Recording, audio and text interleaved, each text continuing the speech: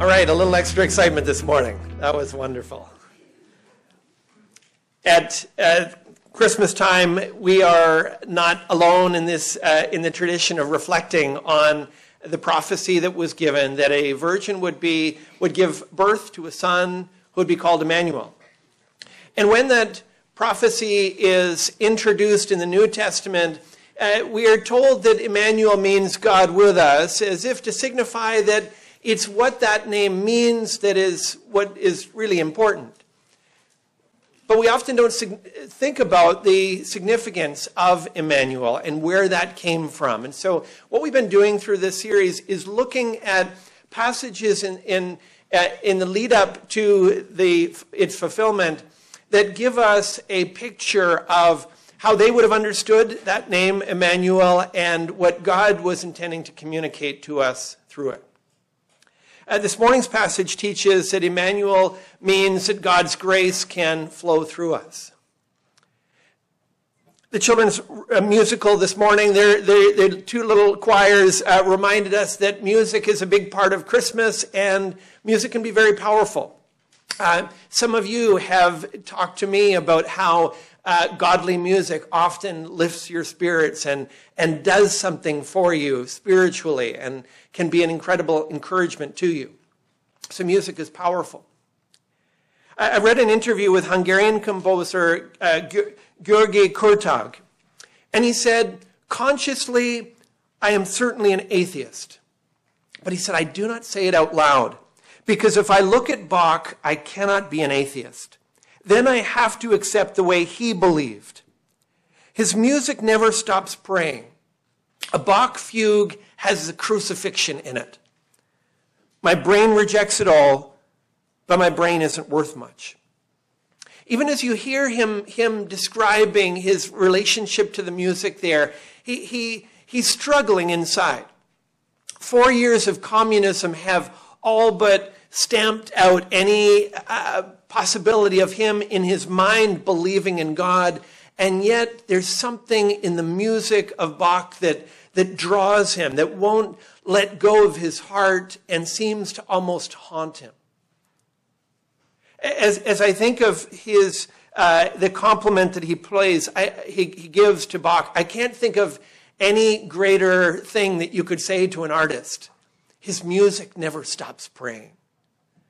Wouldn't you love people to say that about what you do? I'd love people to say that about my preaching. His preaching never stops praying. Maybe they say that about your artwork. Her artwork never stops praying. But of all of the things that we do, his emails never stop praying. The way that person leads or organizes or administrates never stops praying. It's almost as if it has the cross in it. That there's something about the fragrance of Christ, the goodness of God that just flows out through the things that person does. That is something of a testimony here that György Kurtag feels, but it's something that is available to all of us because of Immanuel. It's part of the promise of Jesus' coming and what he seeks to do in our lives, and it's part of that promise that is highlighted in this morning's passage, showing us not only how Immanuel allows God's grace to flow through our lives, but gives us some understanding of exactly how that works. And so I want to encourage you to turn with me to 1 Samuel chapter 16. I'll be reading verses 14 to 23. The Black Church Bible's on the rack under the seat in front of you. It's on page 224. 1 Samuel 16, verses 14 to 23. Now the Spirit of the Lord departed from Saul, and a harmful spirit from the Lord tormented him.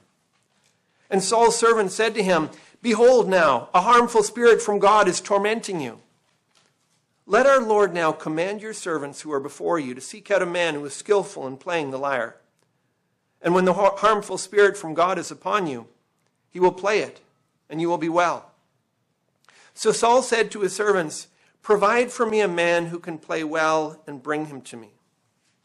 One of the young men answered, Behold, I have seen a son of Jesse the Bethlehemite, who was skillful in playing, a man of valor, a man of war, prudent in speech, and a man of good presence. And the Lord is with him. Therefore Saul sent messengers to Jesse and said, "Send me David, your son, who is with the sheep." And Jesse took a donkey laden with bread and a skin of wine and a young goat and sent them by David to his son to Saul. And David came to Saul and entered his service. And Saul loved him greatly, and he became his armor bearer. And Saul sent to Jesse, saying, "Let David remain in my service, for he has found favor in my sight."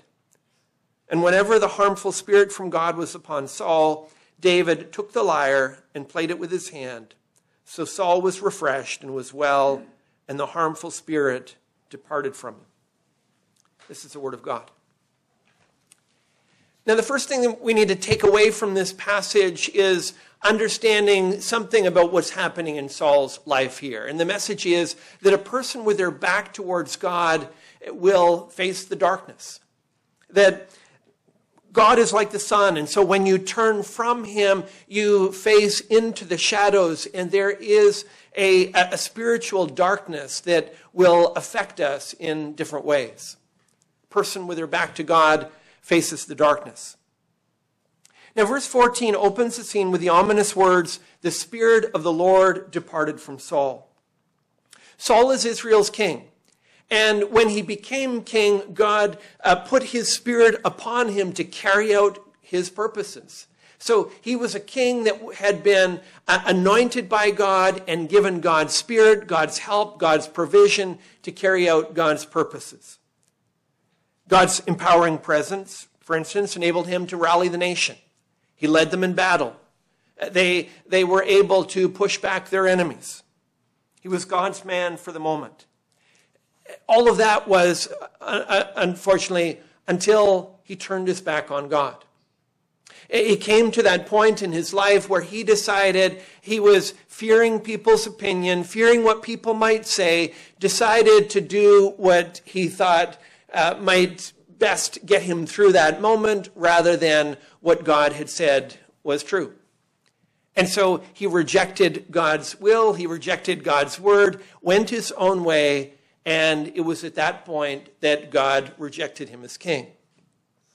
Now, the fact that he rejected him as king didn't mean that he wasn't king anymore. He continued to serve as king for another more than a decade. But he did so without God with him, without God's enabling spirit, without God's help and provision. He was to carry out this task, which was a huge task in leading God's people, but he didn't have God's spirit enabling him to do it. And so Saul is a man who will do a job that he can't do. He doesn't have the strength to do. He doesn't have the help to do. And so he spins his wheels. He's treading water. He's like the man in the Greek myth where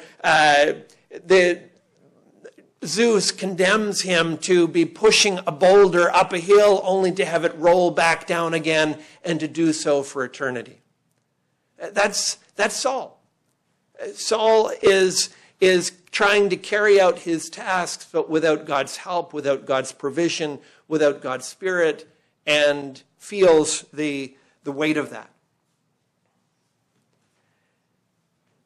David feared all that. David would see all that. He saw what took place in Saul's life. And he feared that. When he himself became king and sinned with Bathsheba, having witnessed what happened to Saul, he asked and pleaded with God that he would not walk down that same path. He would not feel the same consequences. In Psalm 51:11, he famously prayed, "Cast me not away from your presence. Take not your Holy Spirit from me." The issue isn't whether David will somehow lose his salvation or not. The question here is, will he share Saul's fate? Will he lose God's enabling presence to do the work that he's been called to? Will he be put in that position of having to do work that he has no power, no resources, no strength to do because God has withheld it? And so he prays, take not your Holy Spirit from me. I need him to accomplish the purposes that you've called me to. David repents. He receives God's mercy. Saul goes the opposite direction. He hardens his heart and he holds on to his sin. And in doing so, he is made to feel the consequences of holding on to your sin. Verse 14 says, a harmful spirit from the Lord tormented him.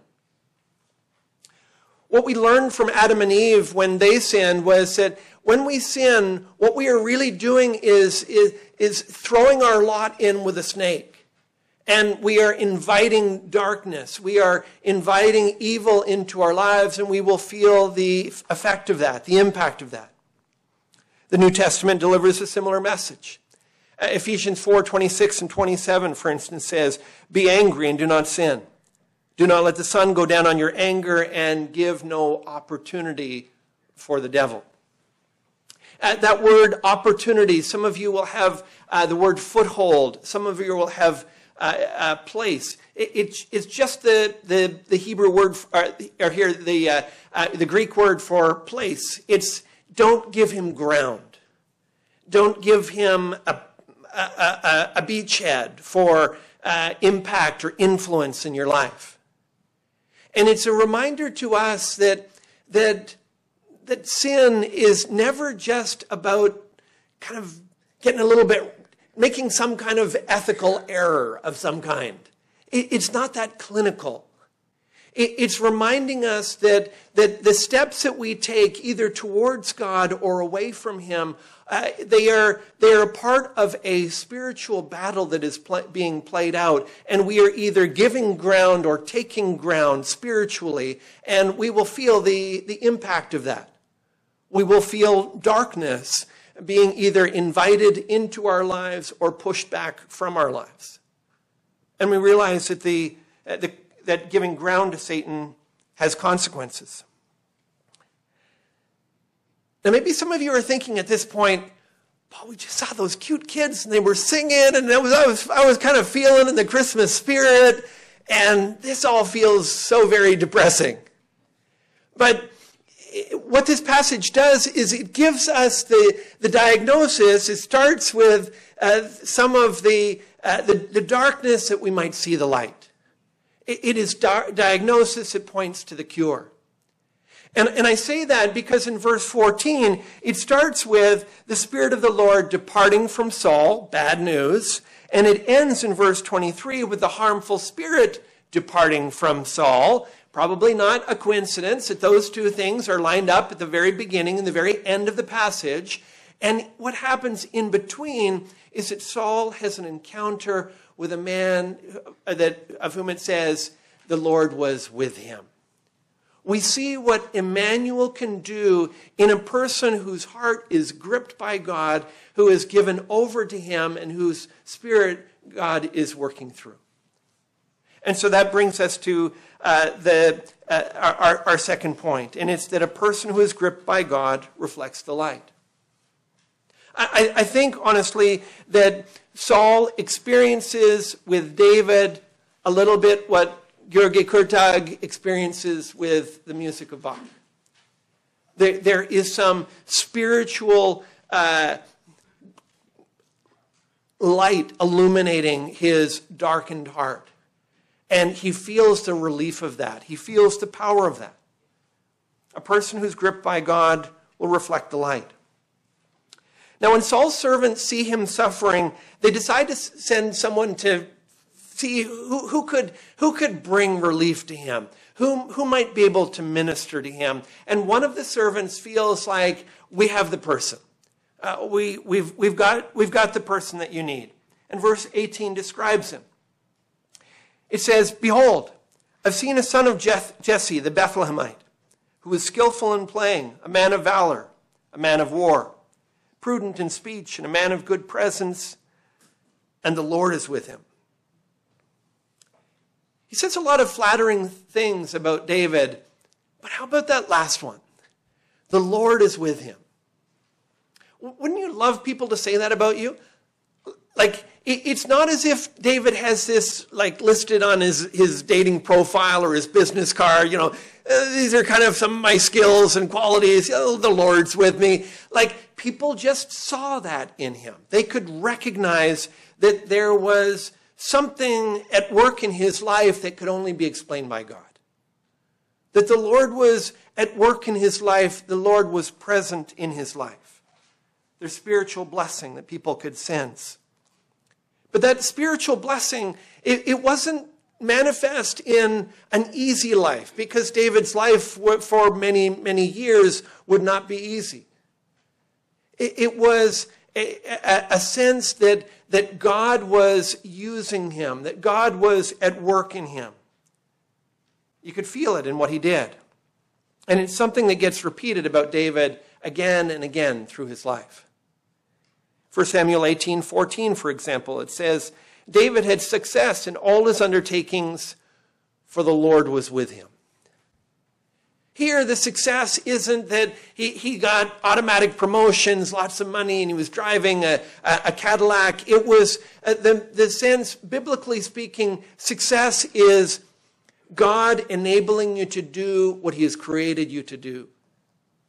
It is, if we say that Saul was that person who was pushing the boulder up the hill only to have it come down again on him for the rest of his life.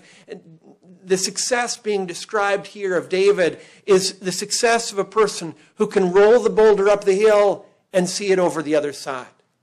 God enables you to accomplish what he's called you to do. With Saul, it meant David's music ministered light to his darkness. It was able to lift the heaviness, bring relief where he felt a lack of it. Verse 23 says, whenever the harmful spirit from God was upon Saul, David took the lyre and played it with his hand. So Saul was refreshed and was well, and the harmful spirit departed from him. Saul experienced relief, felt the cloud lift, the heaviness was relieved. He felt the harmful spirit depart. And again, many of you experience this. Many of you have found in godly music or in godly fellowship, you've found with reflecting on God's word, on turning to God himself, that you feel the weight being lifted. You feel the air being cleared. And it is not something that you can touch. It's not something that you can explain logically, but there are spiritual forces in our world, and we feel the power of them. God is using David to draw Saul to repentance. He's like a flashlight pointing to the source of light.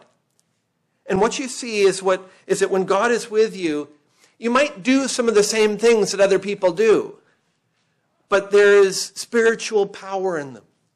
There is a sense that God uses it to stir people's souls, to bring people relief, to point people to hope.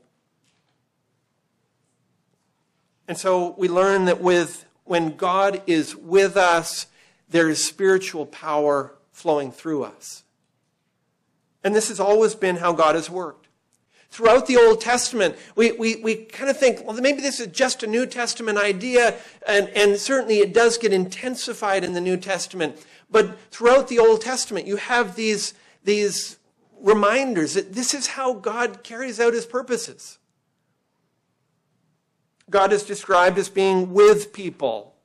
He's described as being with Jacob. He's described as being with Joseph, with Samuel. And each time the implication is he is with them. God's Spirit comes upon them to carry out his purposes, to use them for his glory, to push back the darkness. That happens throughout the Old Testament with specific individuals upon whom God places his Spirit. But then there's this prophecy in Isaiah 7:14. The prophecy is that there will be someone who will come, and his life, his identity will so reflect the presence of God that he will be called Immanuel. People will use that name to refer to him because he will so embody this sense of being light to the darkness, empowering people to carry out his will. He will be God with his people.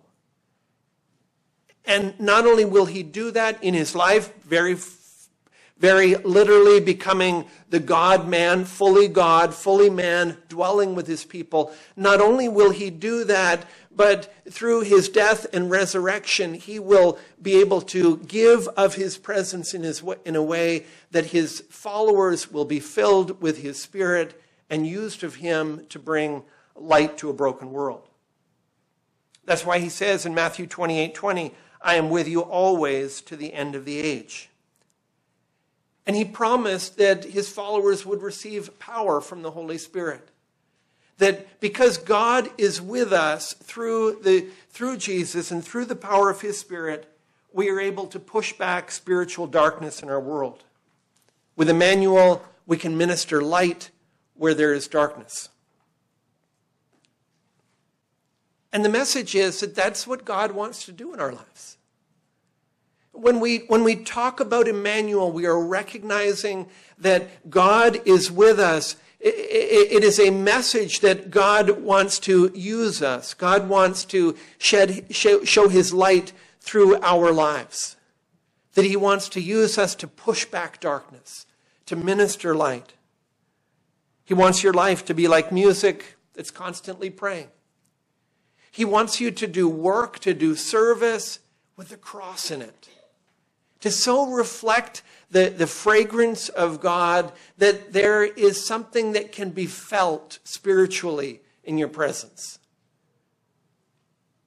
And if it's going to be said about us that our emails are constantly praying, or our work has the cross in it, then it probably means that we should be praying a bit, right? It probably means that communion with God and a recognition that God is with us should be a part of our just daily awareness. We should recognize God's presence with us. We should remind ourselves of Immanuel, that we might be Immanuel to the world around us. C.S. Lewis said, God seems to do nothing of himself which he can possibly delegate to his creatures. He said, he commands us to do slowly and blunderingly what he could do perfectly and in the twinkling of an eye. Creation seems to be delegation through and through. When you hear that and you recognize this is an essential part of what it means for Jesus to be Immanuel. That not only did he come into this world, but he continues to be God with us to all who follow him. And what God with us means is that God wants to use us to push back spiritual darkness, to be light, to be the fragrance of Christ. And so as you walk into your workplace, as you interact with family, as you speak with neighbors, bring God with us to them. Be something of the fragrance of Christ to them. I read once of Elizabeth Dole talking about her grandmother. This stood out to me because it's so different than people normally think.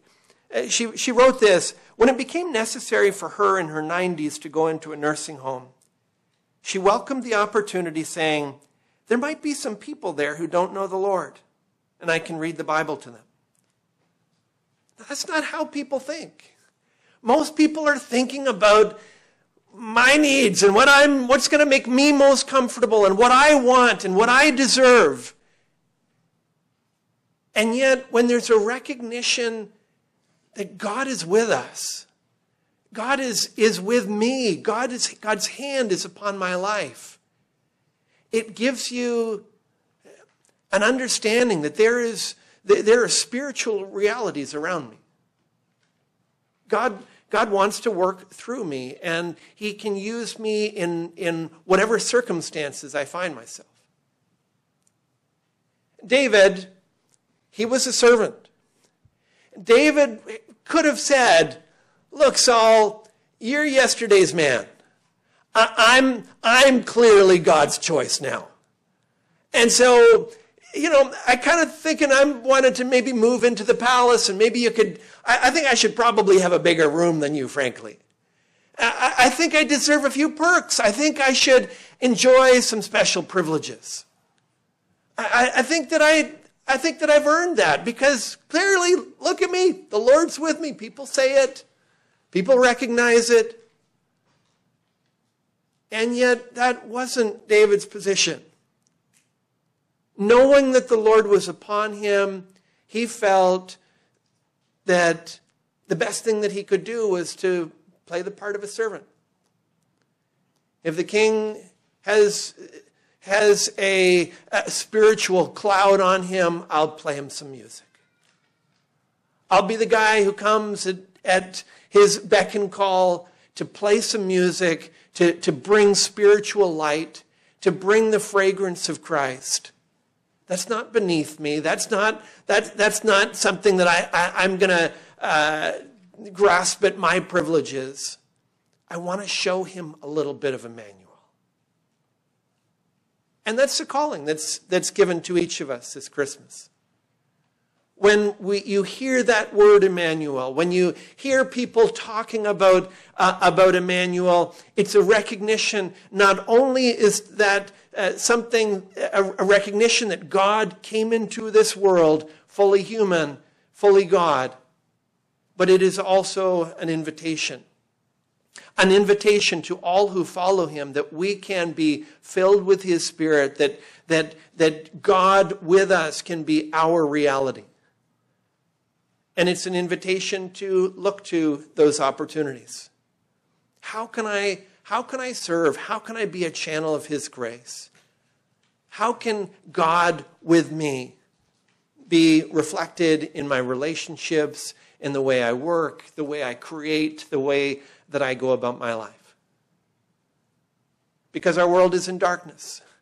We feel the pain of what Saul was going through, and we want to be those who would be used by God to push it back, to bring light, to lift the darkness. Let's ask him for the strength to do that.